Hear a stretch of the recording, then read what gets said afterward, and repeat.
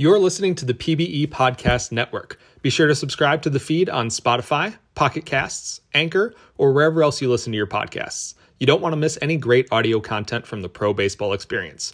Now let's get on with today's show.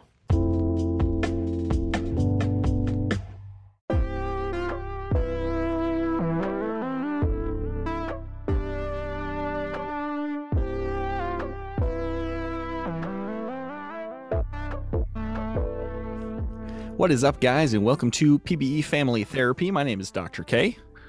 And I am Blowpop, and we are here with our second charity episode. We did it once in the past for the season 25 drive, and we are doing another episode for the season 30 drive. So for the three subjects at hand, shout out, thank you to Phillies and Musha and DG for A, giving us fun topics to talk about, and B, being willing to give a chunk of change to the Cancer Research Institute.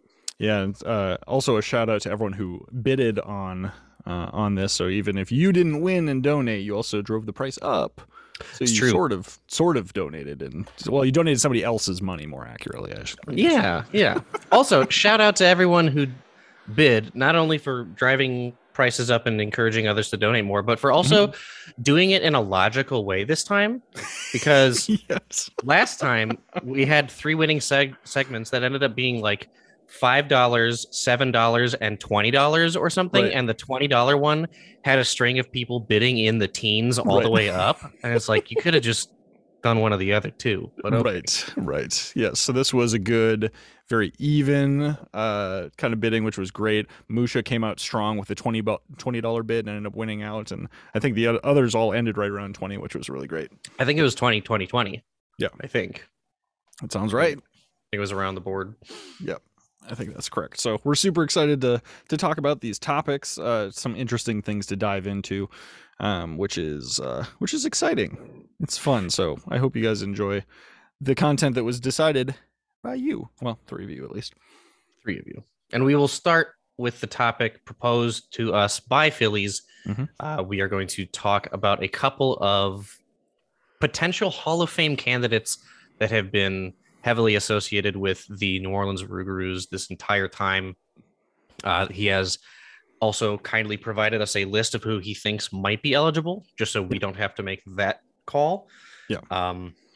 There are 5 batters at hand that could be inducted, according to Phillies' estimates, and 2 pitchers that might be as well. So the 5 batters in question are Richie Bonanza, Paulo DeStefano Jr., Gustav Beauregard, Christopher Brew, and Naz Hamed. And then the 2 pitchers that we will discuss are Aiden McDougall and James Pleasance. So this is going to be an interesting topic because these are a lot of players that everyone knows, because a lot of these 7 are great and shoehorns.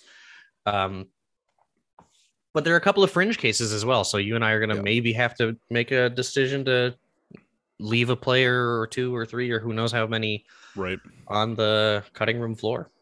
Yeah, and first off, I just want to give a shout out to Blowpop for doing a lot of the prep work for this episode. I've just been quite busy, and I appreciate him actually putting spreadsheets together and stuff so that we can have stuff to discuss, so we're not just totally making it up.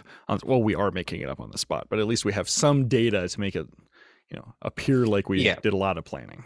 We have the skeleton, and now it's time to put some meat on the bones. Yep, absolutely. So we've got basically the career stats of these players. It's important to note that Richie Bonanza, I believe, is the only one who is retired currently. However, the others are probably not far behind.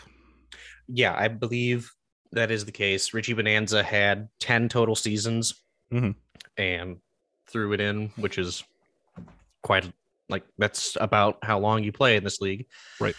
Everybody else on the list has at least 11 seasons and is currently still playing, unless I made a mistake looking at the sheets. Right. But if you last that long, you're on your final stretch. So right. Yep. No, I totally agree. So what we're basically going to do is we're going to be going through each of these players, just looking at their overall career statistics, and then if necessary, just kind of generally comparing them to the Hall of Famers that are in in the Hall right now, which if you don't know, it looks like there are like, I don't know, maybe 20 pitchers and 20 batters, something like that. Somewhere in that general ballpark. And we can compare them to the general stats of who's in there, just to kind of try and figure out who's getting in and who is not. Right. Dun, dun, so dun. We'll start with the one player who is for sure retired, and we know what their final stat line will look like, and that is, as we already said, Richie Bonanza, who had 1,080 games, which, wow, big shocker. Yep. Multiple also very of 108. Clean. I love the clean, very clean look. Yep. 4,000 at bats, member of the 1,000 hit club, over 200 doubles, 14 triples, which I don't really have a good reference point for that. I don't know. I don't know what like good triples totals are supposed to be. Sure. So I mean, just looking in who's in the Hall, the best triples is Johnny times 2, who has 59, and the worst is Bobby McDonald with 12. With okay, so it's in the mix between. somewhere in there, but like triples are like, they're a very fun stat, because if someone gets triples, that's awesome. But if someone gets no triples, it's like, well, yeah, it's a triple. I mean, you're not going to get a triple. I saw on one of the minor league games today, fun fact, somebody got 2 triples and it set the minor league record. Wow. Okay. So, super fun fact. Anyways, continue. Bonanza is also a member of the 200 home run club. Just barely snuck over 700 RBIs. Has exactly 600 runs. Very clean. A little shy of 400 walks. Did not quite get 1,000 strikeouts, so good job there. And then if we go through some of the more number crunchy, not accumulative stats, batting average is 257, on base is 325, slugging is 467, which means OPS is 792. And in that time frame, that's good for an OPS plus of 119 and a WRC plus of 118. So I'm assuming that means basically the park factors didn't do a whole lot to change that or something. I don't know. And in those 10 seasons, Richie Bonanza has accumulated 31.5 WAR. Yep. So just looking kind of ballpark, obviously impressive numbers. Everyone on here is impressive. We should actually just get that out of the way. Fantastic careers all across the board. But jumping into kind of more of the nitty gritty of it, let's maybe start backwards at the end, starting with WAR, and with a 31.5 WAR, just kind of looking over all of the batters, would definitely put him within the Hall. The lowest WAR is Elliot Lefebvre at 30.7, so it's towards the bottom half in terms of WAR, but definitely still there. And then I think it's interesting looking at OPS, which is sitting at 792. It puts him a little more firmly in the Hall. So I think it makes sense just looking at even just those two. I definitely think he's going to be a Hall of Famer.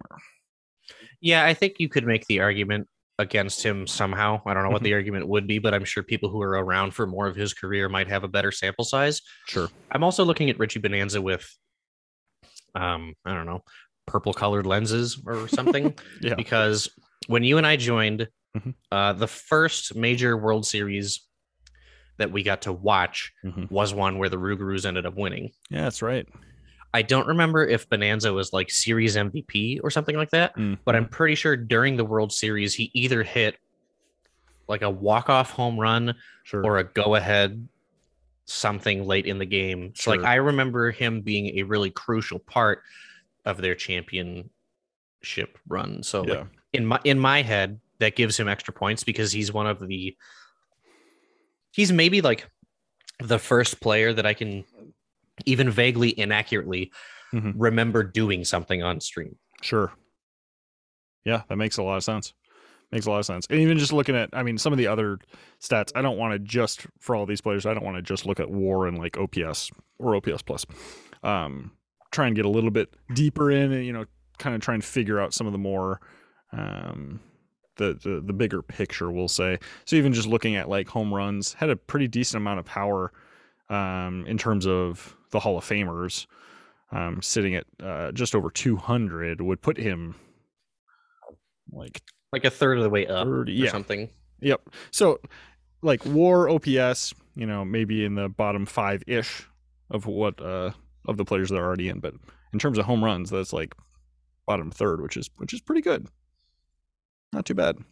Yeah, and I don't know if it means that he did more with the bat than he did with the glove or something. I don't remember what position he played. I probably should have put that together. Yeah. But I don't know. I mean, I feel like none of his stuff looks like an outlier that isn't already in the hall. So I don't think there's much reason to say no. Yep. Speaking of not much reason to say no, let's keep it moving here with Paulo DiStefano Jr. Definitely getting in. Gustave Beauregard. Okay, no, I'm just kidding. PDS Jr. Obviously fantastic career thus far. Member of the 1,000 Hit Club and way over, sitting at 1303. He's got 259 doubles and 33 triples, 228 home runs. 779 RBIs, which is pretty fantastic. 500 walks. Unfortunately, he did cross the 1,000 strikeouts threshold, but we'll choose not to hold that up against him. He was a speed demon, or is, sitting at 432 stolen bases, which is pretty fantastic. And some of the other stats here, his slash line was 276, 350, 490, with an OPS of 840. So that's sitting at a 132 OPS plus and WRC plus and a staggering 47.8 WAR.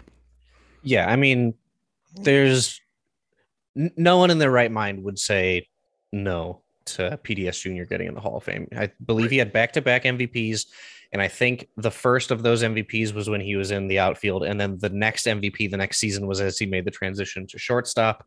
So, like, played two positions at a pretty high level. The only quote downside to him being shortstop is his defense kind of stunk compared to a lot of the other shortstops who,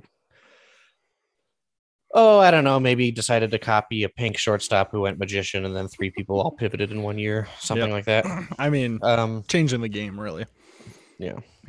But I mean, just the offensive numbers alone, there's no way that he's not in. And the stupid thing is Gustave Beauregard is a little better in almost every category.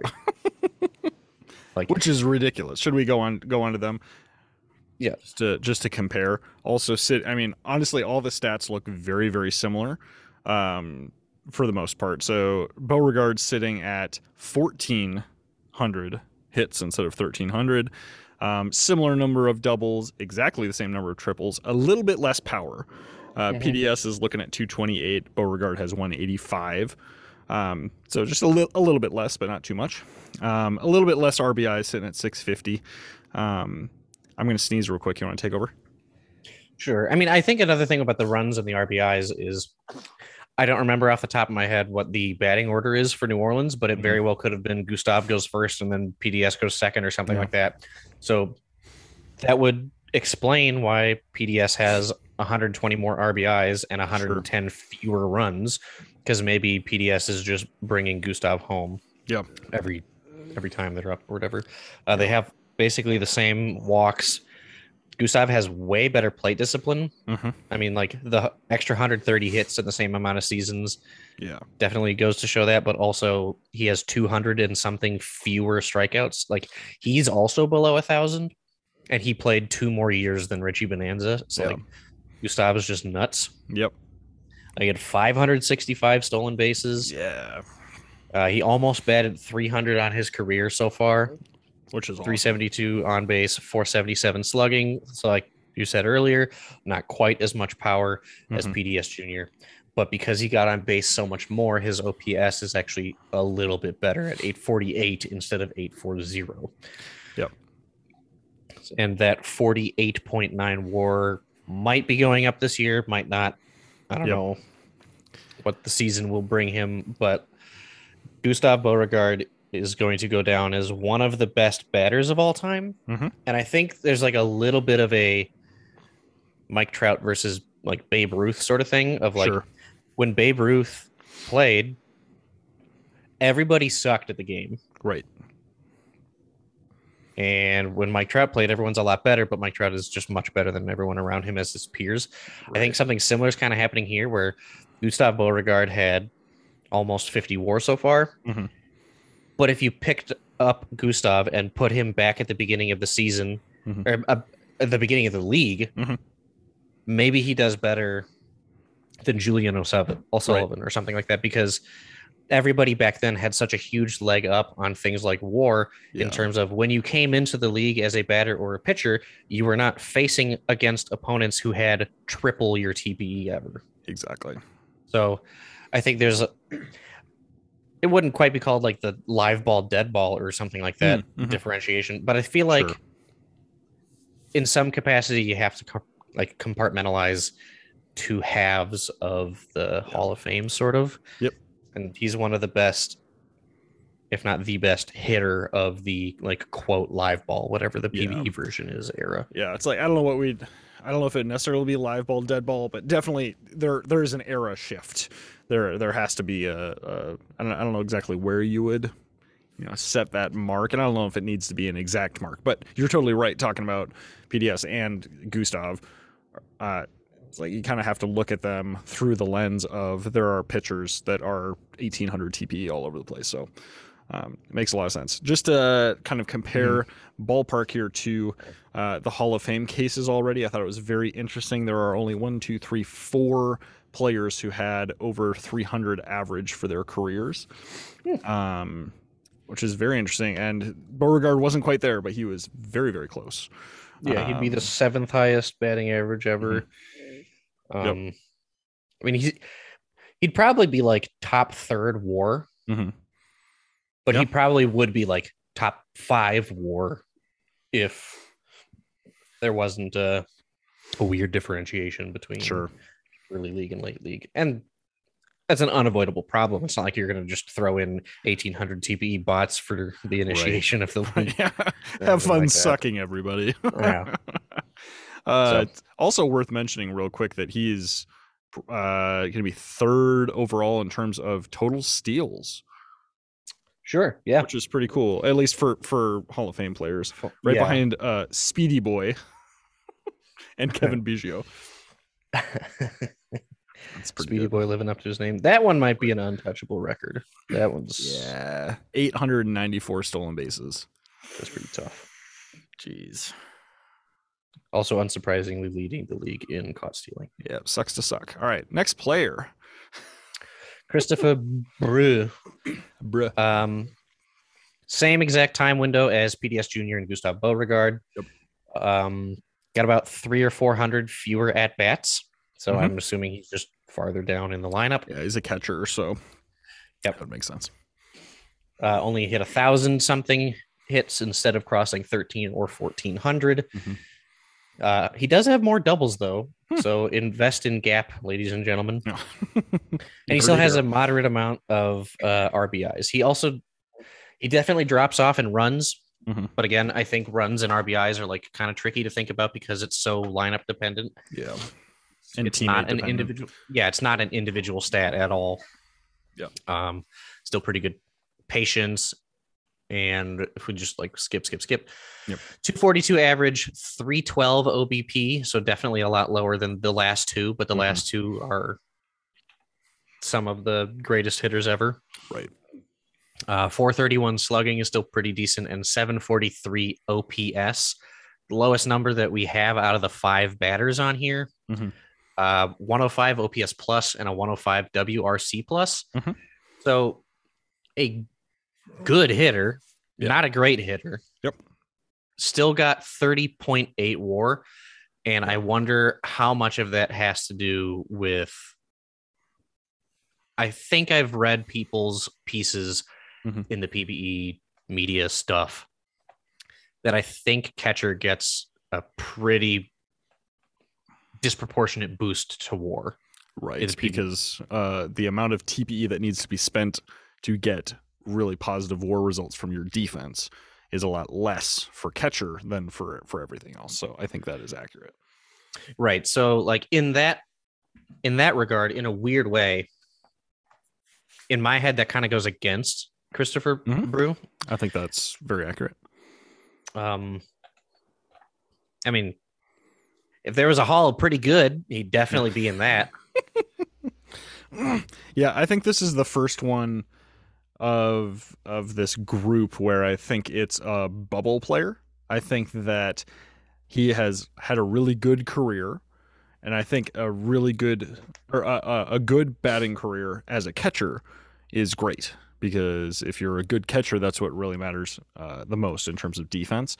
Right, but at the same time, like what you just said, you don't have to spend Mhm. that much TPE in Yeah. your defensive capabilities. So by Very that true. logic, you should be a good batter if you're a catcher. No, it makes a lot of sense. Just looking at some of their fielding stats, they've got like an 8.69 range and a 16.2 zone rating. Yeah, but what does that mean? Oh, I don't know. I'm just reading numbers. One of my players in Puerto Rico was like, "Can someone explain to me defensive stats?" And I said, "No." No. I mean, if anything, one of the only stats that I think matters for catchers are the back four pass balls. Yep. And then basically like throw out percentage stuff. Sure. 25% throw out percentage and 85 total passed balls over. Well, that also includes his 2 minor league seasons. So in the majors, he Sure. only has 63 total passed balls. Yep. So I mean that ends up being like 6 a year or something like that. Yeah. Not too bad. I don't know what the standard to hold him to is. Sure. 25-ish% throwout rate sounds fine. It's not like I think Staggering. I've seen people. I think I've seen people with like 28 and stuff Sure. like that. I don't know. I just feel like with the big WAR bump that catchers get, because it's not even just they don't have to invest as much into defense as other people. Right. It's also like whatever the WAR formula is. Yep. There are position specific bumps you get to WAR for playing that position. Yeah. And apparently, I don't know exactly what it is, but I think it was like either I think it was Madge set up the. I think something so. or I don't know. The adjustments. Yeah, whatever the WAR adjustment was, and I think effectively WAR disproportionately favors catchers above almost any other position. Right. And if that's the case, if the Hall of Fame votes Christopher Brew in, or maybe if he like goes off the rest of this year and then changes my mind or something, I wouldn't be upset about it. If I had a ballot, I don't think I'd vote him in. Sure. I think that's valid. I won't be that definitive, but I will say that I think he's a bubble. So could get in, maybe not. Yeah. We'll see. Now, oddly enough, when we pivot to Naz Hamed as the final batter here, Naz Hamed has 30.7 WAR, which is 0.1 less than Christopher Brew. But there's a little bit of the candle that burns twice as bright burns half as long thing going on here, where he only has 0.1 WAR less than Christopher Brew, but he's played 2 fewer seasons in the majors, which is crazy. Like he doesn't have 1,000 games yet. Yeah. And he's got a better batting average, better on base, better slugging, which therefore means better OPS and therefore means better OPS plus and WRC plus.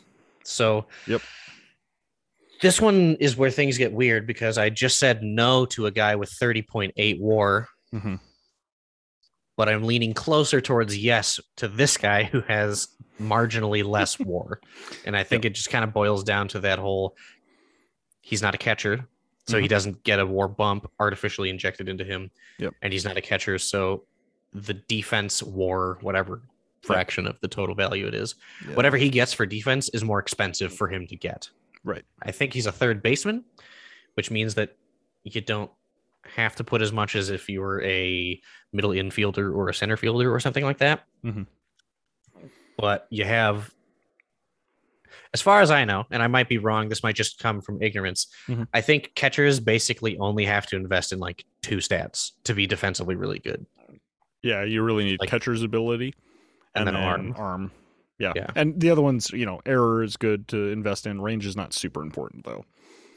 Yep, Yeah. I would totally agree. And a third baseman needs some range for sure, but they also need a good arm. Is important, and then error obviously is also important, so you don't throw it into the stands. Yeah. So while Christopher Brew is bubble that I lean no, Naz Hamed is bubble that I lean yes. Sure.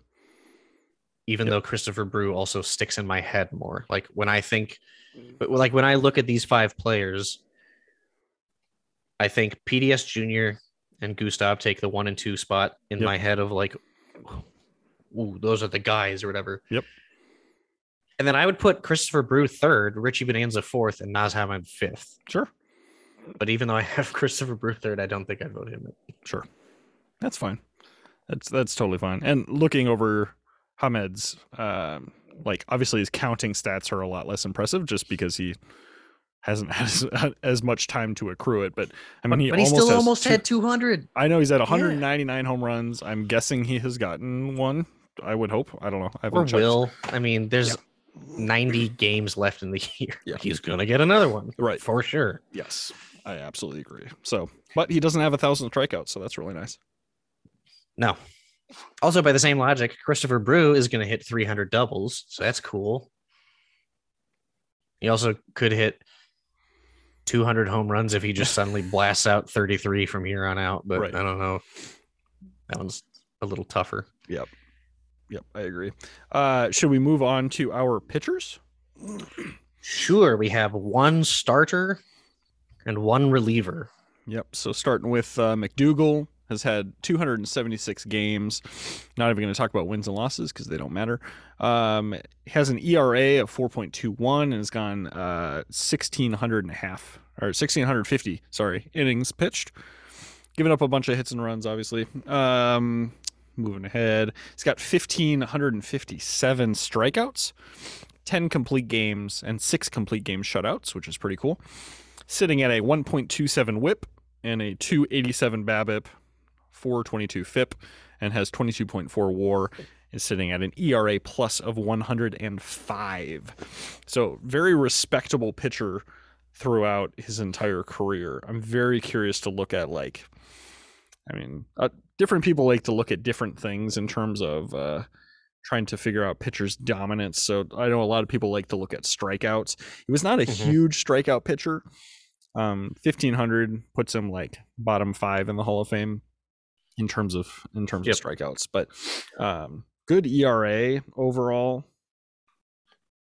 I mean, a little. Yeah, I mean, another tricky thing about pitchers is you would have to consider a batter is a batter is a batter. Yep. But a pitcher is different depending on if they're a starter or a reliever. So there's different lenses that you have to put on. But that being said, Aiden McDougal, if he got in the Hall of Fame, he would have like the 5th fewest strikeouts, and he would have the worst ERA. Yeah, I didn't notice that before I started talking. That's interesting.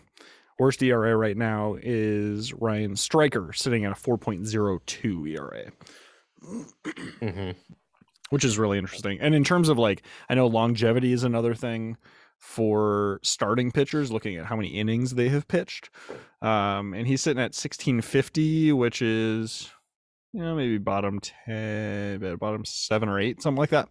So he hasn't had a ton of innings pitched.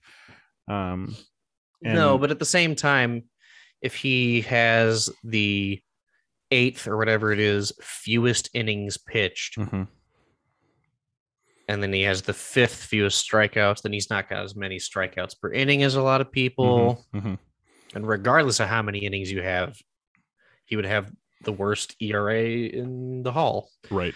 I mean, he's got 22 WAR, 22.4 WAR, which puts him on the board somewhere. I don't know what it is. Yep. It's like fifth worst, which is like, I mean, 20 WAR is still a lot. Again, right. Hall pretty good. He's in. Or another way that I'll phrase it is Christopher Brew and Aiden McDougal would, if there was like a real life team, like they'd get in the NOLA Hall of Fame. Right. I don't think they get into League Hall of Fame. I don't know if they get like a statue outside of NOLA Stadium or something like that, but they are both good players that were good during NOLA's genesis and simultaneously during Nola's pushes for titles. Yep, absolutely. So I think they're really important players to the franchise. Mhm. I think those two get in team Hall of Fames. I Mhm. don't know if those two get in league Hall of Fames. Yeah, another thing to think about in terms of just the WAR accumulation is the players in the Hall of Fame right now that have low WARs that are pitchers are all relievers in general, because starting pitchers just accrue WAR faster than relievers in general. Because they just eat up innings. Yep, exactly. Yeah. So I don't know if I would even call him a bubble, but I don't think he probably is not a Hall of Famer, I would say. But incredible career. Yeah, I mean, you'd be happy to end a career with 20 plus WAR. Oh yeah, I will not sniff that, but it would be really nice. Right. So again, just because Doc and I are potentially saying no to some of these 7 candidates does not mean that we're saying that they're bums. Right. It's just, I don't know if a 4.21 ERA is Hall of Fame material. Yep. I'm also sorry because they're my teammates. Yeah, you're put in a bit of a pickle. I can say whatever I want. Oh, that's right. All right, moving on to our last Rougarous player. We've got James Pleasance, who is a reliever, has appeared in 627 games. So he's had more games than McDougal. So I think he's a Hall of Famer. Just kidding. Weird criteria. Just kidding. He has had 112 saves, sitting at 3.41 ERA. Has pitched 956 innings. He's sitting at over 1,000 strikeouts. Has a 1.14 WHIP, 277 BABIP, a 343 FIP, and has 14.6 WAR. He's sitting at a 146 ERA plus, just for reference. So, yeah, pretty good. But one other thing to keep in mind for this 14.6 WAR is James Pleasance also he's the only one on this list to have more than 12 years. He has 13 years in the big leagues, and That's true. that can hurt you if you get called up too early. Yep. But at the same time, he had 13 years and he didn't really stack up any big stats that are super impressive. I did look at his specific stats, and it's kind of funny. He had 1 year where I don't know if it was like via trade or what, but he had 1 year where he played for, I think it was either Indy or Nashville. And that was his best year. Oh, funny. The only year that he wasn't on New Orleans is the year that he put on the most WAR. Oh, that's really funny. Hold on, let me pull it up right here. Indianapolis, yeah. 2.5. Yeah. Jeez. So, I mean, like, yeah, his first year coming up early is negative 1.2 WAR. Maybe he got called up too early, but even if we give him that back in a refund and prop him up to 15.8 career WAR in 12 seasons, Yeah. I'm still not really buying it. Yeah. Because, I mean, if you look at the stretch in his career where he's supposed to be able to put up WAR, Right. 2.5 was his highest, and then he has 2.4, 2.2, 1.8, 2.2. And then everything after that is 2 or smaller. And I know that relievers have a different scale than starters, but if you take a look at someone like Matthew Paul or Jackson DeMarco, they have years where they put up like 4+ or 5+ WAR. Yeah. Like they come in and do something. Yep. And both of those guys have under 3.0 ERAs. And I know comparing to someone like Matthew Paul or Jackson DeMarco is a little bit of a steep hill to climb, but that's Hall of Fame. You don't get in the Hall of Fame gently. You have to be the guy. And I don't think James Pleasance qualifies as that.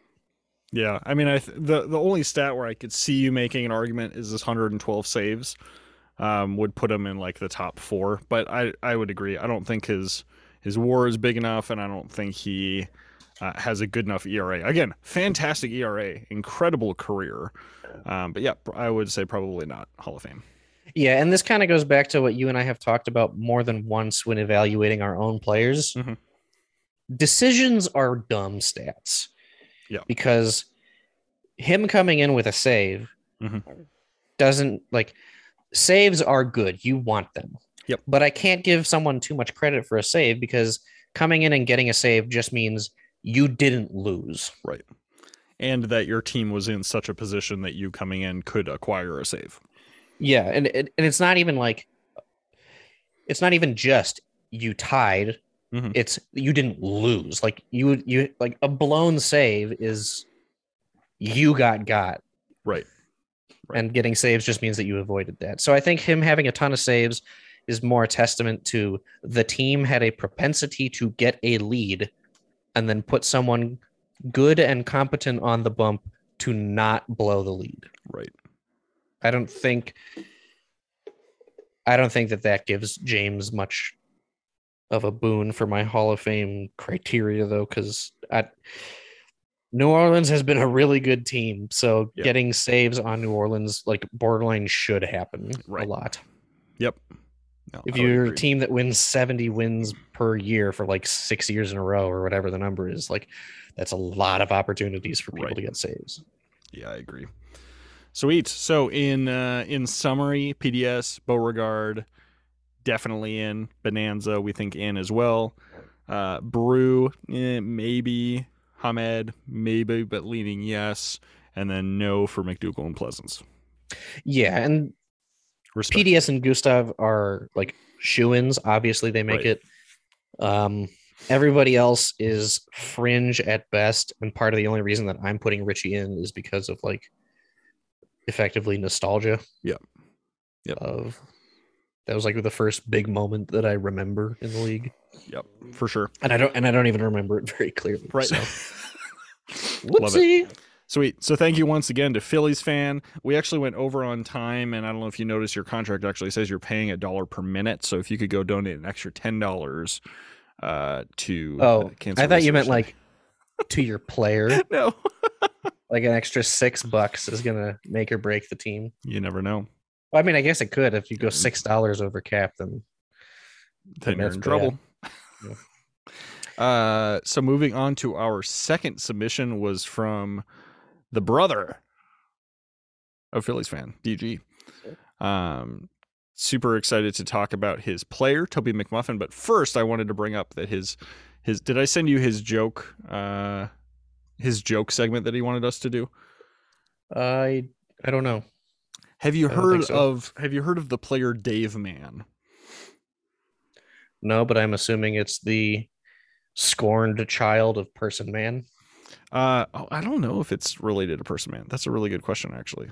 I don't think it is. So I will fully admit that my knowledge of Dave Mann is limited because I came into the Vandals at such a time where Dave Mann was already a running joke for many, many years.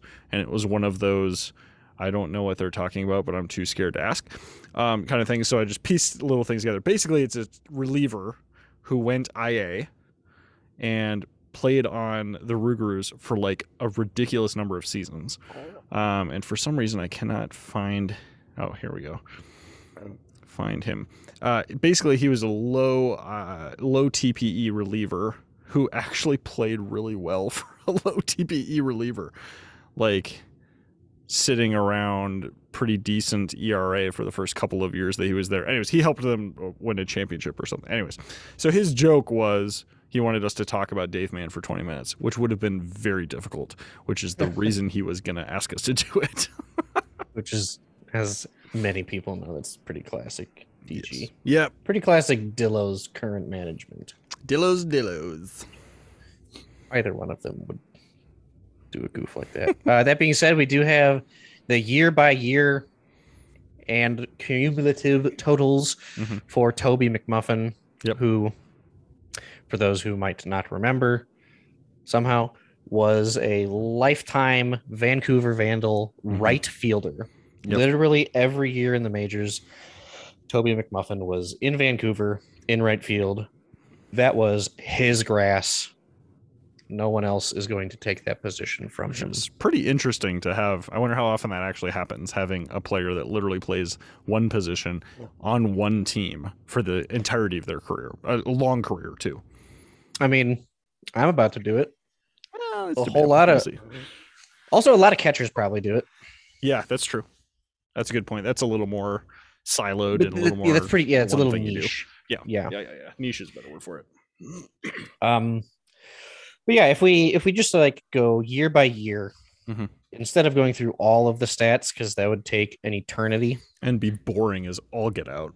Yeah. I'll just like quick and dirty do the OPS and WAR of the 13 major league seasons that Toby McMuffin played. 685 and 0.5 WAR, so pretty good rookie year. And if you played 13 years, I'm assuming you came in pretty young, probably after 2 total years in the minors instead of 3. 2 years. 2 years with the Dillos. Okay. Year 2, almost the same, just a little better. 695 OPS, 0.7 WAR. And then year 3, there was a big explosion. Yep. He had 825 OPS, 3 WAR.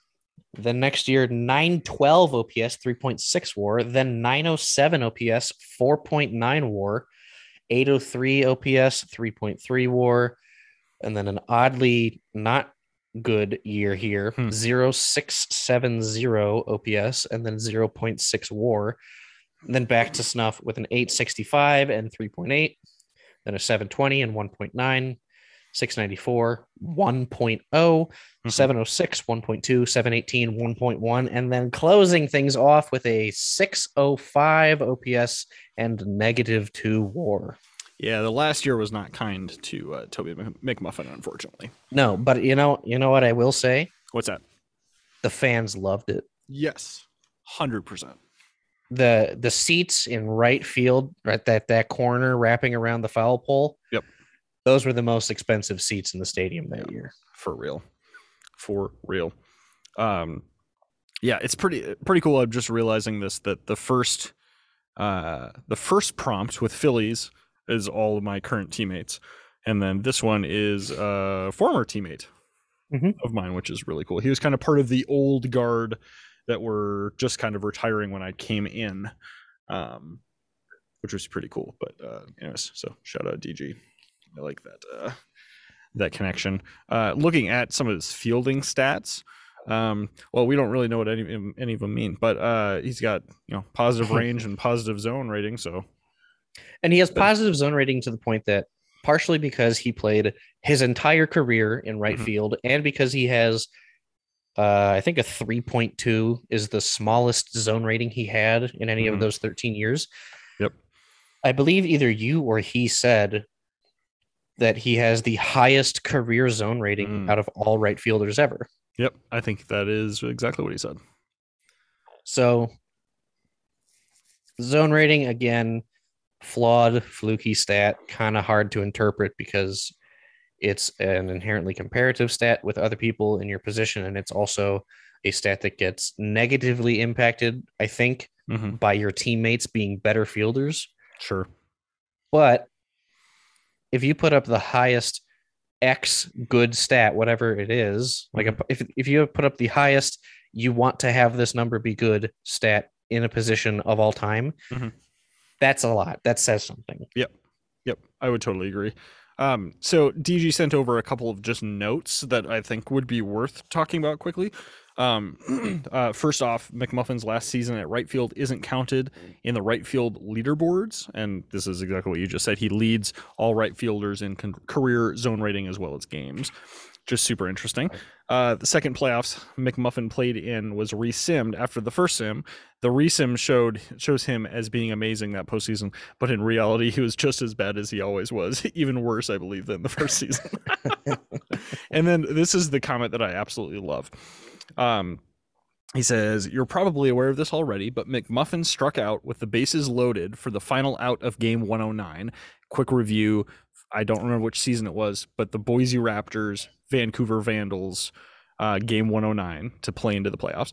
Who got the loss in that game? So thank you for this. That was a perfect lead in. I literally messaged him back and said, "Dude, I literally had no idea that you were the final strikeout. I do, however, remember Tosin getting the loss." And the loss in the playoffs the previous year, the knockout loss. So you are forgiven, DG. I will take the blame for that, but that was fun to reminisce horribly about it. But here are the questions that he wants us to think about. Where does McMuffin rank in the terms of best right fielder in history. He said Shu put him 5th. I don't know where that list was, but apparently Shu makes lists of things, I've discovered. So it's probably one of them. And do we agree with that? Does the fact that he played his entire career in right field boost his ranking? And then is there any chance that McMuffin gets a single Hall of Fame vote? Is interesting. I think yes and yes to those questions. Yes, I think playing your entire career in one position is cool. Yeah. I don't think it's like it's not so much of like oh, he's built different or anything like that. It's more of just like, I like that. Yeah. It's fun. It's a feel good sort of thing. I don't know. And then like he's going to get a vote, I think, at least one, because even though he, quote, only has like 22 or whatever it is, WAR, he has 23.7 WAR.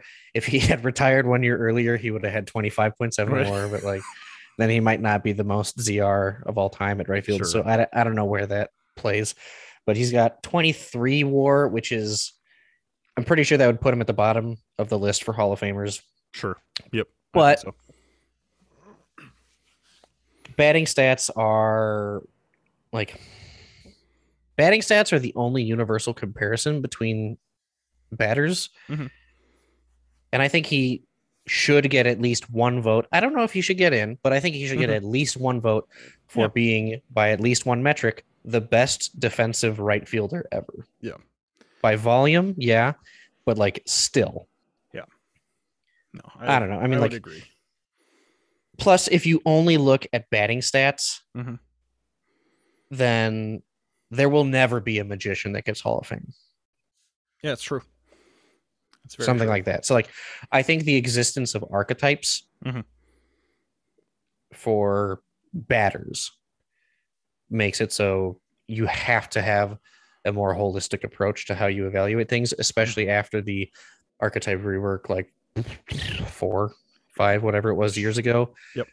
Where magicians had their fielding caps raised. And now there's a lot of magicians in the infield.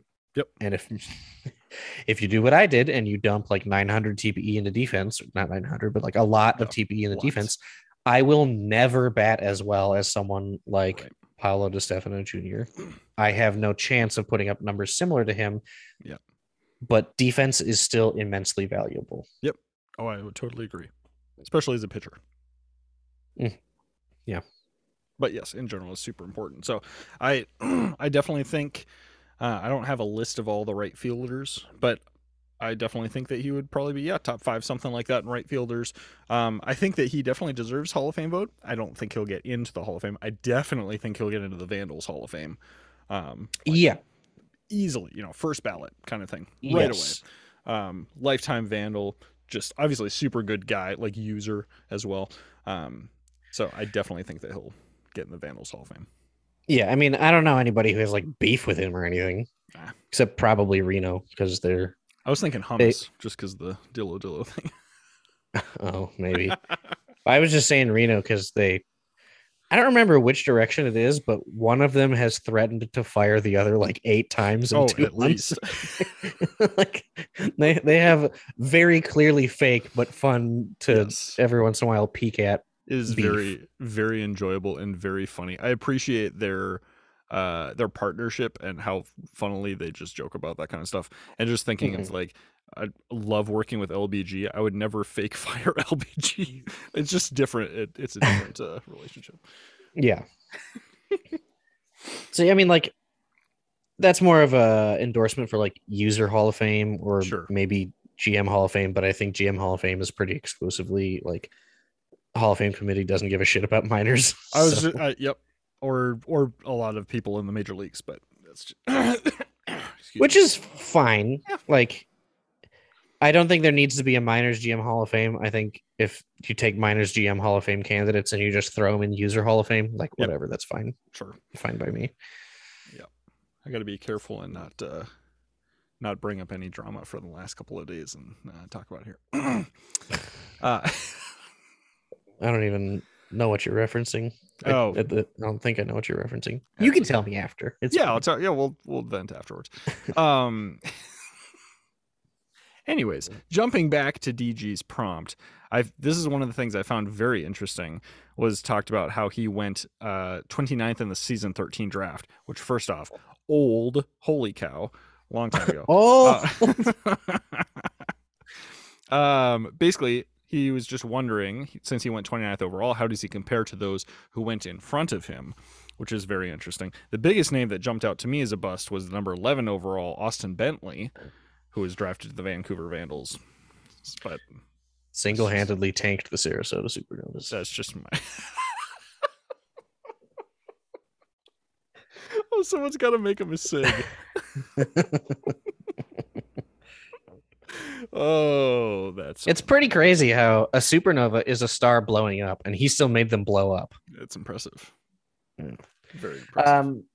But it's kind of interesting looking through this list because I agree. It's like it's old enough that there are basically two outcomes. Either they are someone who stuck around for a ton of years, and I know their player because they had some good lifetime numbers, or who the fuck is that? Yes. And there's no middle ground. There are a lot of them, and you're totally right. I mean, Elliot Lefebvre, like, boom, Hall of Fame player. Jose 43, around all the time. Fantastic player. I think also Hall of Fame or Hall of Fame candidate or something. I think so. We'll say at least a Hall of Fame candidate. Number 3, who is Andy Spruce? Yeah. I have no idea. And who knows? Maybe they actually did have a good career, but no idea who that is. No idea who Mac Arian is. I've heard of Mac Arian, and I've heard of Nacho Varga. Yep. How about Al Borland? No, absolutely not. Colton Kai, I have heard of. Yep. That was like a Vandal teammate with you for a little bit, weren't they? I don't think so, but I could be wrong. I'm not sure. You can look it up if you want. Sim Zhang Juan, never heard of them. Callaway Flowers. I have heard of Sim before, only because I saw Sim on a roster during a live stream, and I made some joke about, I think it was while I was commenting with AJ. Sure. And which first off, commenting streams, I've been exposed to more names than you probably have, because I've been effectively forced to look at more, which is forced has like a negative connotation. I've been required, but happily looked at them, whatever. But Sim has definitely come across my screen before, because I remember making just like a terrible joke where I was like, well, no wonder Death Valley is going to win. They have twice as many Sims. Hey, because it's a Sim league, or like whatever. Like, even this rehashing of the joke was bad. Yes. Yeah, it was bad the first time, but now we lived it a second time. Maybe it'd be more effective to just like call out some names that we recognize. Obviously, Austin Bentley is there. Vivazeros Belquin went number 20 overall. Izzy D. Grover Walkenfuss. Whoever that is. That's a legendary name. My goodness. It's a fun name, yeah. Yeah. Also very interesting seeing the Vandals' old logo. Is that oh gosh, that's you? Well, former you? Yeah, isn't that nuts? I can't even tell what that is. It's just a baseball with something behind it or something. I don't know. But obviously they also have the Utah Railroaders as well as the Florida Space Rangers.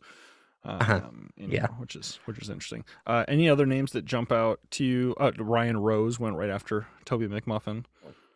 There's a big name. Yeah, I mean, nobody else before Toby shows up. James Love. Jeez. Bobby 37 McDonald. overall. Holy cow, 42 Bobby McDonald. That's nuts. There's that might be about it. Oh, no, Revan Knox, 55th overall. Wow. Revan Knox was around for a while. I don't know if Revan Knox was good. I just know that Revan Knox was affiliated with Cancun, like right when they drafted me. So yeah, and if I'm not mistaken, this is also back when there was one draft, not a minors and a majors draft. Wait, was there even a minor league? No, there was both of them here. Was it? Oh, yep, back here. Also, I can see that you're also on this forum. Hello. Oh, hey, friend. 64 overall striker spin rate. Heard that name before. Yeah. Oh, interesting. This was right when expansion happened with the Stars and the Toros. So, I mean, like, if you redrafted the season 13, I don't know what the order would be because we didn't see a lot of these players play. Maybe some of them Right. were pretty good mid-active players that got you some value, Sure. but there's a lot of people that at the very least did not make it to season 23, 24 area where you and I Yeah. joined. So from our perspective, which is super warped because we only know the people who did last the long haul, Mhm. then Toby McMuffin is definitely a first round draft pick because Yep. who the hell are some of these other people? Yeah, I'd say like probably And 'cause he's a sitting good around player. 5 or 6. Yeah. Oh, 100%. So yeah, probably 5 or 6 overall in the first round. I'd imagine maybe towards the tail end of the first round, depending on team needs and such. But yeah, super interesting. This was a fun one to look back just because it's history that we didn't experience because it's Yeah. way before we showed up. But it's fun to just pick out some names that we recognize. Yeah, and it's also something that's like pretty specific to the PBE compared to the MLB. Because if you show me the draft list from 4 years ago, I'm not going to look through 48 rounds or whatever it is of 30 picks per round. Like the prospect tree in the MLB is a nightmare to try to follow. Whereas here, it's just like, if you're a good pick, you're a good pick. And it's much easier to track. Yeah, for real. Very enjoyable indeed. So let's see. Any other thoughts about McMuffin? Oh, real quick. He won the Vandals jerseys. So he made Toby McMuffin on the back with some of his career stats with a little like McMuffin in the corner. And then in the very bottom in small font, it says Dave Mann is elite. It's a very well done jersey, I must say. So well done, DG. Which is fantastic. Are we ready to move on to our last segment? I think so. And this last segment is going to be probably the longest one. It was proposed to us by Buckle up. Musha, your new Dyad in the Force. I was going to say like ships crossing in the night or something like that. That works too. So Musha is in the same draft class as Doc and I, season 24. And the prompt from Musha is to look at the 16 highest TPE individuals and redo the season 24 draft with only those 16 people. But what we're going to do is we're going to slightly alter it. We're going to look at the 17 highest individuals because the highest overall is Person Man, and he had to go second round. Right. So we're extending it to 17 so that there are 16 people still in the draft bucket that you can actually use. And we are also only doing the first round, not 16 picks, because the first round was only 14 back then. Right. Because that was before Buffalo and Seattle existed. Right. So one of the things that he says in his prompt that he sent to you, I ended up doing a decent amount of looking into this over the last like 2 days. He ends up saying something along the lines of like, season 24 is an underlooked draft class, but it's pretty stacked. I will half agree.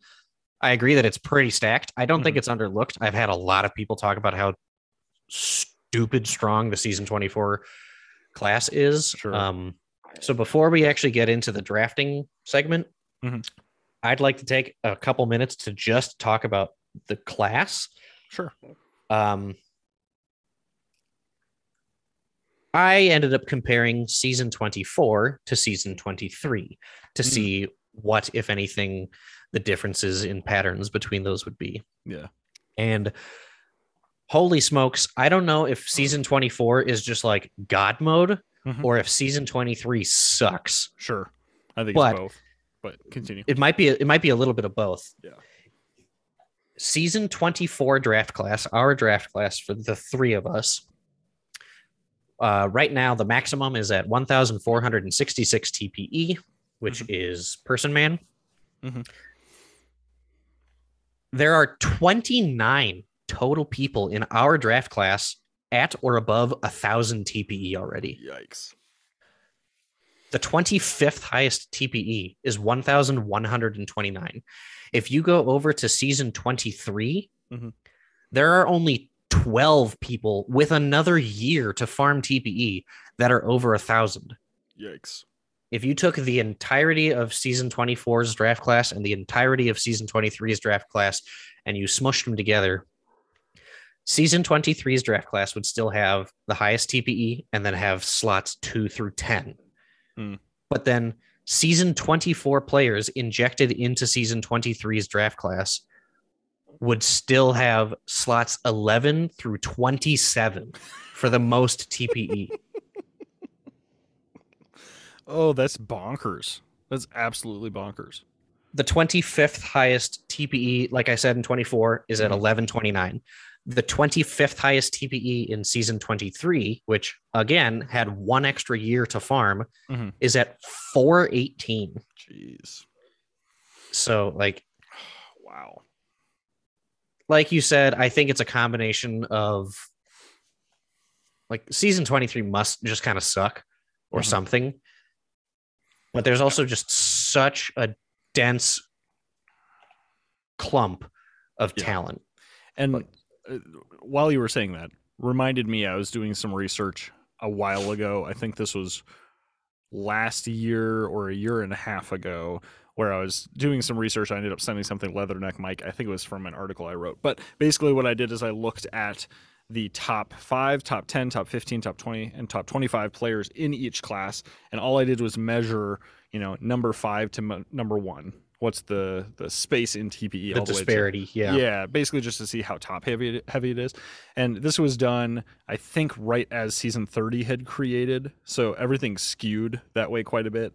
To the obviously the younger you are, the less time there is for there to be a gap between top TPE and whatever. Absolutely. Whatever. So essentially, season 24 is the third for top 5, the second for top 10, the third for top 15, and fifth for top 20 and top 25.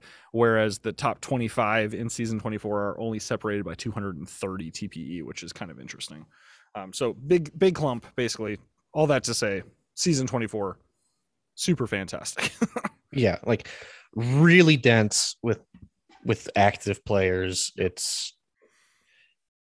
I think it's probably the best draft class that we've seen. I think also 26 was supposedly pretty good. I don't remember, but I think people keep saying 26 was good. Sure. But I mean, like, yeah, the disparity between the first best and the fifth best in season 23 is 60. Yeah. In order to get a disparity of 60 in season 24, which has had one less year to get a disparity, but still, you have to go down to 13, I think it is. 14, something like that. It's like, it's a very tight race. Anyways, all that said and done, the 17 qualifying players that we will be using, which is really 16, because Person Man's disqualified because he has to take himself second round, hypothetically. Number 1 overall, in terms of TPE, not draft order. Right. 1466 TPE is Person Man. Yep. And then the rest of the people on that list, we have Ernie Witt, the catcher. We have Bark Murley, starting pitcher. We have Bongo Lulango, first baseman. Trevin Knight, center field. Jebediah Crunk, shortstop. Dirk Diglett, starting pitcher. Wallaby Hickams, shortstop. Michael Knightrider, starting pitcher. Caden Kalian, second base. Jackie Daytona, third base. Used to be left field. Pork Chop Sandwiches, second base. Giuseppe Tosin, starting pitcher. Matty DeFerrari, starting pitcher. And the person who submitted this segment. Right.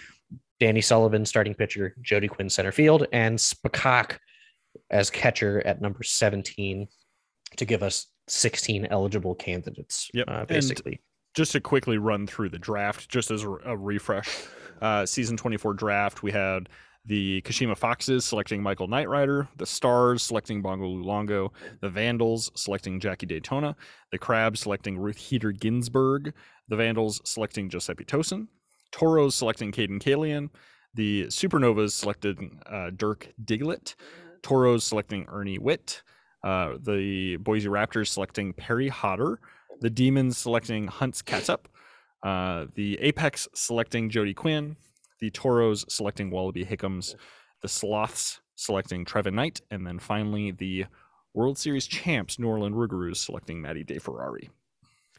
Right. So what we ended up doing is we have the same list of 14 teams in that order whatever like draft trades happened, Mhm. we're just going to assume would happen here as well, because I don't want to go find whatever the original order was supposed to be, because Right. I didn't want to do that. This is And then I also used an article that I wrote back then as a sort of a blueprint of what I, at the time, vaguely thought, with a lot of ignorance, because I had just joined the league. This was our major league draft. So like right. I had been in the league for 2 months Right. or something. But what at the time I thought, whether through my own research or by piggybacking off of Rabid Sponge's spreadsheet that he made for his Right. articles, Mhm. what I thought the team needs were. Yeah. So we're just going to use those same team needs as rough blueprints. Mhm. They might be wrong. I kind of don't care, because I don't know how to fix that problem. So we're gonna have a good time with it. Hopefully, Yeah. have some interesting discussion on each of these picks, and Right. then just kind of go from there. I think. And all of this is also going to be tough to look at, because there are 1, 2, 3, 4, 5, 6, 7 out of the 16 not person man Mhm. candidates that have for sure undergone an archetype change, and then 2 other Sure. people that I think had an archetype change, but I couldn't nail it down because they had like unconventional updating styles or something like that. Sure. Use the updater. Updater's great. I mean, if you don't need it, then whatever. Yep. But Yep. so I think we're gonna operate on the assumption. What do you want to operate on the assumption that everyone gets drafted as the archetype they were, or do you want to operate on the assumption that everyone gets drafted on the archetype they currently are? Let's just go with currently are. I Okay. think that'll That be being fine. said, I think arc switches are dumb. I don't like them. I think you should be able to get a free arc switch when you are drafted to the minors, and a free arc switch when you are called up to the majors, and nothing else after that. Sure. Make your bed and lie in it, unless there is a like archetype balance that comes out from balance Sure. team. Then you get a free switch, obviously. Yep. But I think switching, like, I know you just did this, sorry, No, it's cool. but I think switching after like 6 years is illogical, and I also just don't like it. That's totally fine with me. Yeah. Don't mind it one bit. Now, here's a question. Uh-huh. Looking at these picks, I think Musha's prompt said that he wanted us to choose solely on TPE. Do you think he meant literally just only take into account TPE, or just the top TPE earners? I think Which that way would you was, interpret that. I have to assume that he was saying using only TPE as a way to generate the 16 candidates, because if we were just Right. using TPE only as a way to draft, then we're Yep. done, and that's Yeah. too short for a topic. Surprise. So- Yeah, okay, that's what I thought too, and now that we talked it through, that makes a heck of a lot more sense. Okay, that makes sense. So number 1 on the board is Kashima. Yeah. And according to my thoughts from the article that I wrote back at the time, which, first off, thank God I wrote that article to have a blueprint for this. For real. You had no idea at the time, you were just trying to make money. Yeah. So the best player available / pitcher is what I wrote for Kashima, because at the time, Kashima, which is now the Maui Makos for anyone who's new. Yep. At the time, Kashima had not yet had like a palatable season, as far Right. as I know. Yep. And they were down bad. Like they were not having a good time at all. Right. They ended up going with what I think is the direction that we would go. Mhm. And that is a starting every team always needs to have nothing cabinet. You might as well throw in the staple. All right, we just had our very first in a very long time, our first internet glitchy robot voice. So welcome back, the Blow Pop robot voice, everybody. That was great. You want to try and say that statement again? Blowbot. That's, we cannot call it that. I have one. Anyways, so I think Kashima's generic strategy makes perfect sense of get a starting pitcher, because every team needs pitching. Yep. And if you have an empty cabinet, get a staple before you get anything specific. You know, before you go out and buy like specific sauces or seasoning for a specific dish you want, just go get a big sack of chicken. Just go get a bunch of rice. Just like something that is, it's a mainstay. You'll get use out of it. It's going to be a good pick. Right. So, in my opinion, maybe you agree, maybe you disagree. I think they still go with the pitcher first overall. Yep, I would agree with that. Starter. Okay. Now, Musha also did qualify that for all of these picks that we're laying out, we are supposed to pick them with the assumption that the at the time GMs were still the GMs. So I believe at the time that was Emmy and CCC. Yep, which I think his comment about the GMs was purely so that we don't take I think he just meant it in terms of the making sure we didn't draft somebody that would have had to go in the second round. So I think you and I can still make the decisions for the team. I don't think we need to take into account who the GMs were. Okay. I mean, okay. Well, we should decide that now because I think if we are like kind of role playing as the GMs, I think Kashima still takes Michael Knight Rider because LBG was friends with Emmy. Yep. I would agree with that too. I think if we are saying scrap it, we are the GM of every team. Yep. Then I think first overall, I would just go with Bark Murley because he's the same current archetype picture. He just has an additional 23 TPE. Right. Yeah. Which way do you want to go with it? I think it'd be more fun to try to like get in the heads and say, here's what I think. I mean, I also only like that and Cancun are like the only two that I would have like and the only one I have insight on is Vancouver. So, but that's fine. We can use our insight. Maybe now let's play it neutral then. I guess. Okay. So Bark will go number 1 overall to Kashima Foxes. Okay. Bark Murley, top pick in the 2000 and whatever year the league supposedly. Congratulations. 30 whatever. Congrats. Season 24 first overall. Yep. Up next. Good pick. Nashville Stars. Yep. The article that I had, and also I think Rabid's piece said first baseman and or pitcher, maybe in that order. Yeah. So, I mean, they did take a first baseman. And they did take Rabid Sponge, who's still on the team. Right. So I think that one's pretty logical. I think perfectly panned out. Needs to stay right there, Bongo Luongo. I mean, just makes sense. Best first baseman and the only first baseman in our smaller draft pool. Obviously, has worked out well for them. So we'll go with Bongo Luongo. Okay. Nashville. Up next, Vancouver. Well, one of Vancouver's picks. The piece and whatnot that I had said that I thought that they would maybe want a third baseman or a pitcher or a catcher, probably in that order. And they did that. They took a third baseman last go around with Jackie Daytona, who is on the board. Right. But it gets tricky because you and I saw Jackie Daytona leave in free agency. Right. Yep. With a definitely not a tampering case.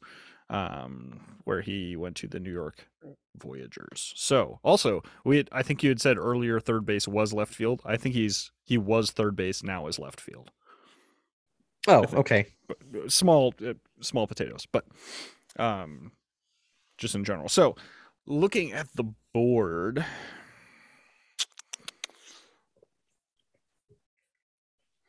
it's like, are we making these picks with some knowledge? some future knowledge, right? That's the tricky part. Do we know that Jackie Daytona is going to have a unwarpable predisposition to go to New York later? Right. Because obviously, if that's the case, I know for a fact Vancouver would not have picked Daytona. Right. I mean, no one would. You wouldn't pick someone that you know is leaving in free agency. Right. So I think it's either Jackie Daytona if we have some amount of prescience. Yep. Or there's not any other third base on this list. Right. So maybe they punt third base and pick it. Yeah, that's what I was going to say. It's either either Jackie or Dirk, depending on how we want to play the game. Yeah. Well, let's play the game for fun and do Dirk Diglett. Okay. All right. So Dirk Diglett goes number 3 overall to the Vancouver Vandals. And next up, number 4, we've got the Providence Crabs, who took Ruth Heater Ginsburg, who is not on this list. No. Your article has listed pitcher/outfielder. Right. I don't remember what the justification for pitcher was, but for outfielder, they had a couple of high TPE people, or at least Mike Litteris. I know that was one name on the. He's probably old and getting old soon. Yep, I would agree. Interesting observation here. We have one outfielder in the top 16. Two outfielders. Trevin Knight and Jody Quinn. There's slim pickings. There's a lot of starting pitchers. Yep. There are no relief pitchers. Right. Which, although at the time, Matty DeFerrari was technically a reliever, but right. Other than that. Yeah, but we're doing future pick where we know what archetypes they would change to. We know what TPE they go to. We know what position they change to, and we know whether or not they will leave you hanging in free agency. Oh, I love it. Okay, so for Providence, do they just go with best pitcher available, bring in LBG, Michael Knightrider, or do they go with the scarcity effect and take Trevin Knight? I mean, only picking the first round, they only have one pick. So I think they just got to get the person that they want the most, which was probably a pitcher of some sorts because they picked Ruth Heater Ginsburg. Right. That's good. So I would say maybe Michael Knightrider. All right. Michael Knightrider drops all the way to 4 overall. What a slide for LBG. Even though, I mean, Bark, Dirk, and Michael, and you, and Maddie, and Dan, like all 6 pitchers are junk, which, again, there were 5 archetype changes to go to junk. Junk ballers, to be clear. We're not junk. No, that's not what I said. There were 6. There are 6 starting pitchers in the top 17 TPE. One of them has been a junk baller his entire career. 5 others changed later in their careers when they realized junk baller was good. I think that's dumb. Make your bed, lie in it, lean into being a flamethrower, lean into being a control freak. Don't pick knuckleballer in the first place. Stuff like that. Yeah, I think the bigger issue is that the arcs are not balanced. And so it's also that either I am not as good of a pitcher or I could be the best pitcher I can be, which is it was the switch. Anyways, but jumping in now, Vancouver, 5 overall. They just took Dirk Diglett. So I'm thinking if we're still pivoting off of the Jackie Daytona, I think they should go Ernie Witt. Because catcher is their third.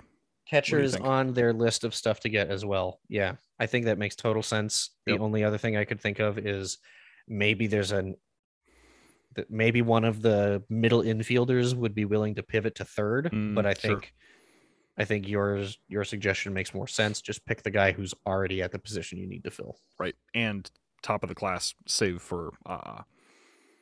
That's pretty great. So 5 overall, Ernie Witt goes to the Vancouver Vandals. Yep. Now up next is Cancun. And this is an interesting situation because I wrote that I thought that they needed middle infielders and then a pitcher and then an outfielder. I didn't even have them needing a catcher. Sure. So this is just interesting. This is just an example of my ignorance, especially at the time. But I didn't even know that they needed a catcher. So they did take Ernie Witt. Now Ernie is off the board.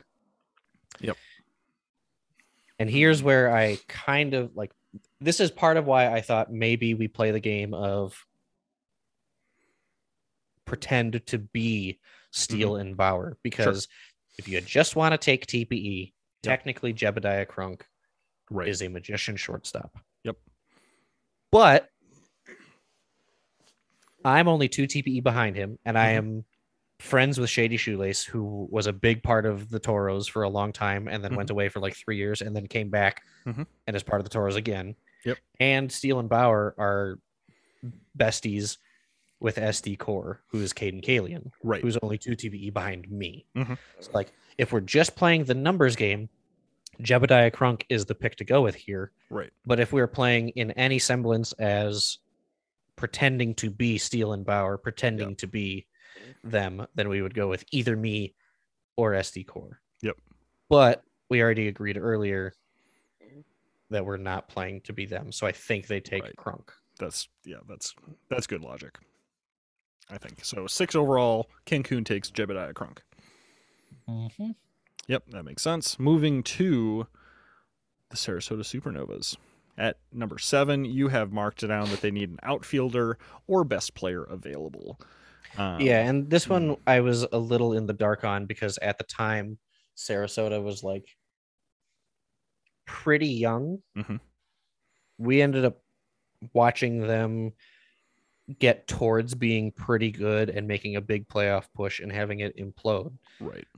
But at the time that I wrote this article, I think they only had like 3 people above 1,200 or something like that. So Sure. I thought that there was a lot of room for growth. And with both high TPE teams and low TPE teams, I had no idea what to think in terms of places to fill versus if something is like middling, there's probably going to be a couple of positions that are falling behind. And I don't know. So I ended up saying that they could go with an outfielder. I don't remember why. Sure. But Other I say than we that, blindly best go player off of available. that and take the outfielder and best player available in Trevin Knight. Does that sound good? Yeah. Yeah. 7 overall, Trevin Knight goes to Sarasota Supernovas. Number 8, the pick wraps back around to Cancun with still the middle infielder, pitcher, outfielder. Yeah. And before we talk about Cancun, I think in my prediction article, I had Trevin Knight going to Sarasota. Oh, really? That's really funny. I think so. That makes sense. They ended up taking Dirk Diglett, I believe. Yep. Interesting. So Cancun has now picked up a middle infielder. Yep. In Jebediah Crunk. What they ended up doing in the draft for realsies is getting 2 middle infielders and a catcher. Right. So they have 1 middle infielder already. Apparently they didn't need an outfielder as much as I thought they did. Sure. And they didn't need a pitcher as much as I thought they did either. Right. So I don't know. Maybe this one they double up and they pick me because at the time I was listed as a second baseman, so they could have double magicians on both sides of the bag. Yeah, I think that makes the most sense, probably. Although it's kind of boring and lame that you went to the same team they already went to. But whatever. Yeah. But that being said, I did move up hypothetically 4 slots in the draft. Yeah. And again, like if this was actually Steele and Bauer, they would have picked Corey at either 6 or 8 instead of the 2 of us that got picked because they're great friends. So like for sure. Whatever.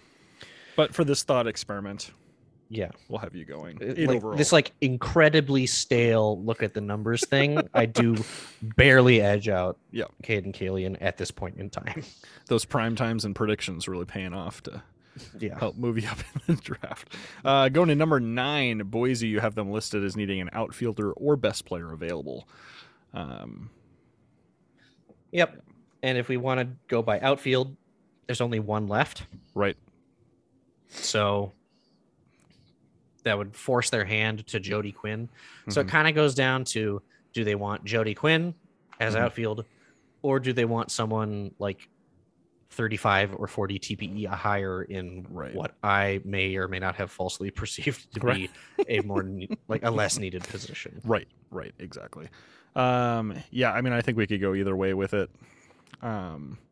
It's either going Caden Kalian or jumping all the way down to Jody Quinn. So, I mean, the thing is, like, jumping up 40 TPE is not, like, groundbreaking, I think. So if you really needed an outfielder, you'd be perfectly happy with the 1395 Jody Quinn, I would think. Yeah. So, I mean, I don't remember the context of why I said I thought they needed an outfielder. Sure. Let's just operate on the assumption that I was correct, even though who knows? That's dangerous. Yeah. So we'll say that Boise gets Jody Quinn. And I think that's the biggest fall that we've had so far show up on the board. Because I think he went. Wait, where did he go? In the actual thing. Oh no, he went 11. Yeah, that's pretty spot on then. What was I thinking? I don't know. I don't know what I was thinking of. Oh well. Yep. So now comes to the weird spot where there's a bunch of people. Yep. The next 4 teams, all supposedly from my perspective, would have liked an outfielder, but none exist anymore. Psych. So yeah, whoopsie doodle. Which is a bummer. So going to number 10 now, Detroit, needing outfielder, as we mentioned. There are none. So we have pitcher listed. So I think if we're just going by the numbers, that would be Giuseppe Tosin. It'd be you. It'd be me. So 10 overall, the Detroit Demons select Giuseppe Tosin. Number 11, Indy needs either a pitcher, an outfielder, or a pitcher. So which I guess would be effectively forced to Matty. Yep. So I think Matty DeFerrari, Musha, the one who submitted this. Thank you. You're some of these. The formulas are not working. But that's okay. Somehow got worked. Not a big deal. So Indy at 11 goes to Matty DeFerrari. And then coming back to the Cancun Toros at 12. What do we want to do here? Do we have them take the last pitcher? I think they have to because they already got 2 middle infielders and there are no outfielders left. So I think Cancun would take Danny Sullivan. Yep. I would agree with that. So 12 overall, Cancun takes Danny Sullivan. Number 13, San Antonio. You have it listed as needing outfielder. Don't have any. First baseman, also don't have any. So best player available is Caden Kalian. Right. And I don't remember if that would fit into their scheme at all. I don't know. But if they have or had shortstop. That is correct. Oh, no, that would work just fine because they ended up, they drafted Pork Chop Sandwiches, I think. Oh, that's right. Who is also a middle infielder. Wait, no. They got Trevin Knight. Yeah, but they got Pork Chop later. Oh, that's right. Yep. 20 overall. So I think Corey goes to San Antonio. Yep.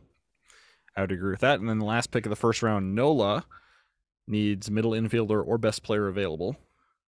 So that is going to be between Jackie Daytona and Pork Chop Sandwiches. Yeah, and I think the 4 TPE difference, as well as like Jackie's effectively on our do not draft list because he is going to abandon you in free agency. Right. So I think Pork Chop Sandwiches goes to Nola. Yep, I think that makes sense as well.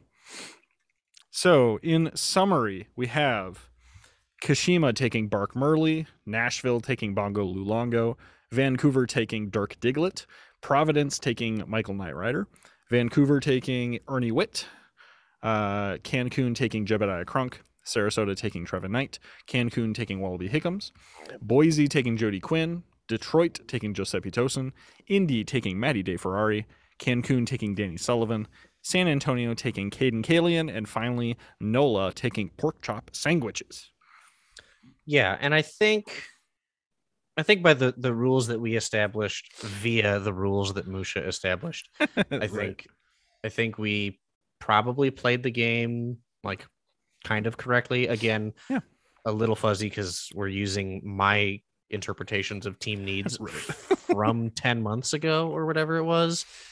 When I probably didn't know as much. And also back then I had the disclaimer of like, I'm not looking at previous drafts to see what they recently picked. So this is probably a lot of erroneous information. So like let's compare side by side with the draft that actually happened. Okay.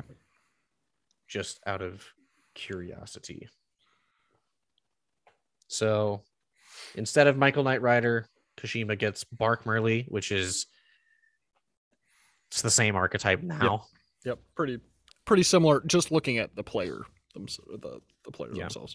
So Kashima gained 23 TPE is what Good happened. job.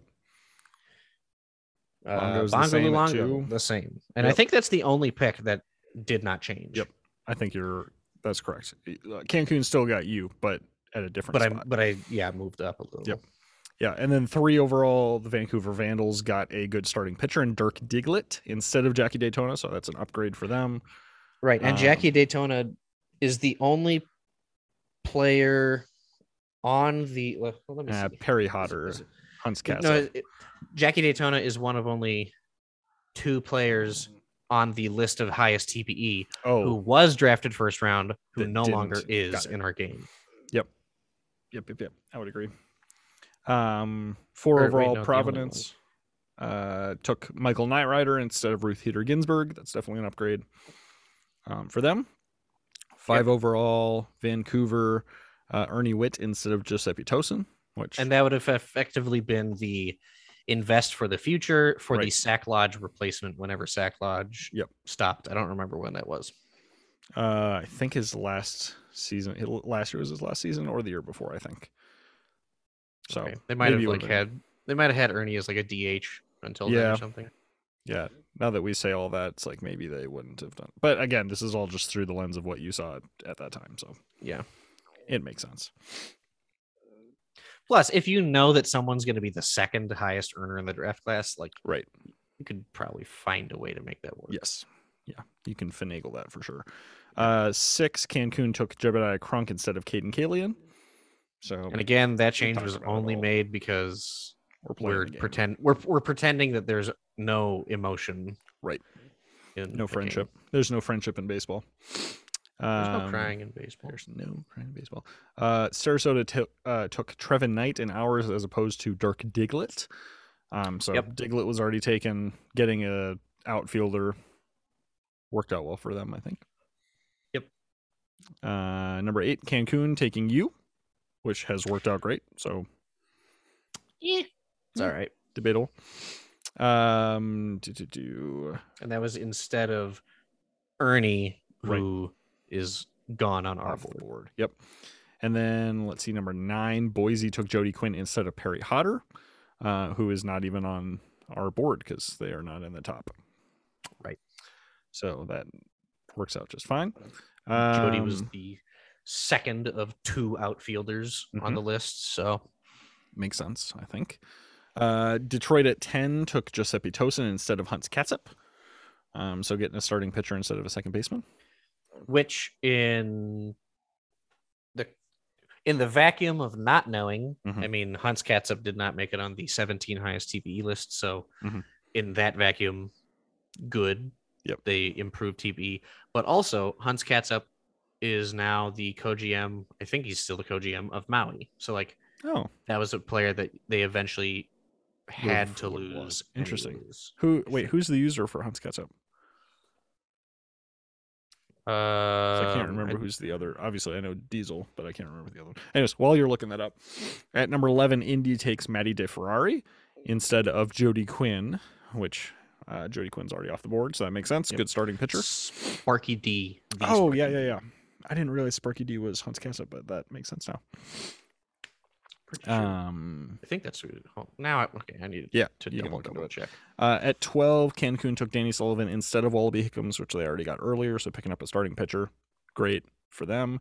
San Antonio at 13 takes Caden Kalian instead of Trevin Knight, which Trevin Knight's already off the board, and then NOLA ends with pork chop sandwiches instead of Matty DeFerrari. So right. So the only 3 snubs that we had on our list were who's not really a snub because. Right.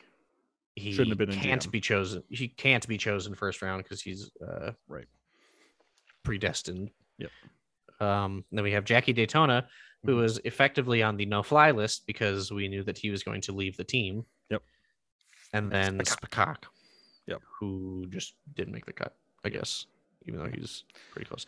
He's also that's the highest drop-off on the list. Yeah, from that's true. From in terms of second from second overall TPE to 16th overall TPE, that entire gap of players, there's only 67 TPE difference. Wow. And then from 16 to 17, there's 60 by itself. Right. So the top 16 players are very clumped together. Yep. So and then a bit of a drop, but it stabilizes. Right.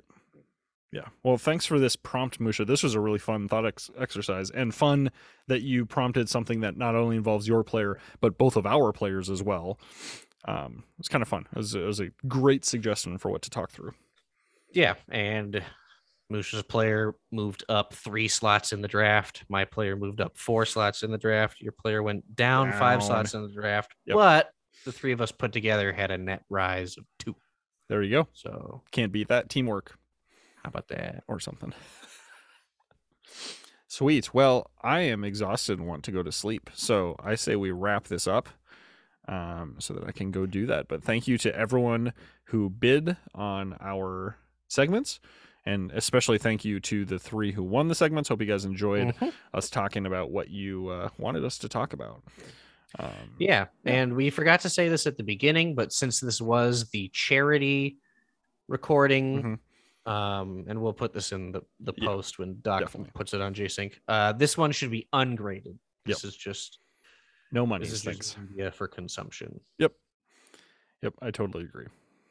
So we'll put that in if the grader happened to listen all the way to the end of this. However, the grader also hasn't graded our last podcast yet, so maybe they just won't even get to this one. We'll see. Well, it's either that or maybe the grader posted to bank and banker hasn't done It's it. true. Whatever. There's avenues. There's I say that in jest. I appreciate the graders very much. So thank you, Slothface Killer. Yeah, we're also like not strapped for cash. Yeah. So I would like to stay above $100 million if possible. But yeah. We'll see. I don't know. You did wager 10 million against me in the casino. It's true, and it's not looking so good, so far. But we'll see. Yeah, but it's been 3 days, whatever. I don't even know what happened today. I haven't looked at. Oh, yeah, just for funsies, let's close out with looking at the index. I hope to God the index is updated. So it is. I already checked. So both of our minor league teams are sitting at 15-5, which is flipping awesome. All right. So the Cancun Toros are sitting on top of. No, that hasn't. This is not updated. There we go. You are no longer on top, but you are doing much better than the Rougarous. Wow, what happened to you guys? We had a very rough stretch, obviously. My ERA went back to a regular level, which is a huge bummer. Regular? Wow, good start to the season for me so far. Nope, there it is. Never mind. Okay, all right, back to normal. Yeah, you guys are 1 game behind DVS, and we're 6 games behind them. Okay, but I mean, again, only 3/16 of the way through, so like, yeah, whatever. That makes sense. I also think that the most interesting race thus far is the race for 1 overall between Outer Banks and Sarasota Supernovas, who have 2 and 3 wins respectively. Yeah, I'm pretty sure I bet the under on both of those teams, which is good. Yep, looking pretty good. But I mean, shout out to Musha and the Vancouver Vandals and AJ over 500. That's fantastic. Hey, how about that? Yeah, Boise also off to a slower than I would expect start. Yeah, New York off to a pretty bad start. Yeah, 8-11. Man, Crabs are looking great though. All the testing that I saw and did for New York had them come out at like 62 to 67 wins at Neck of the Woods. And often winning the division. Yeah. Yep. So samesies. We'll have to see what happens. I mean, I would be in a weird way happy for divisions to not be like super predictable anymore. Right. Yep. Yeah, it'd be less TPE for me, but it'd also be less TPE for everybody else. Right. Yep. And it's just more fun in general. Yep. Yeah. So Sarasota, what is their over under? Sarasota might even be like on pace. Like 22 or something. Is it that high? Yeah. Okay. I also have the hiccup, so apologies to everybody. Yeah. Perfect. Hold on. Let's see what Sarasota is. It's 20.5. Okay. So they're a little behind pace. I mean, I could just update my prediction spreadsheet if we want to like really get the whatever. Who knows? We'll leave it at that. How's that? We shall see what happens. All right. Thanks again, everybody, for listening. Thanks again, everybody who bid for bidding. Thanks for the 3 winners who won. Yep. Thanks for the grader for grading. Even though don't other stuff, not this one. If you have, oh my gosh, if you haven't joined our Discord, join our Discord if you'd like. The link is in our signatures. Yeah. And I'll also put it on this show episode. So thank you all so much for listening. We will see you next time. Bye, go Toros. Thanks for listening. If you are not yet a member of PBE and would like to learn more, Visit us online at www.probaseballexperience.jcink.net.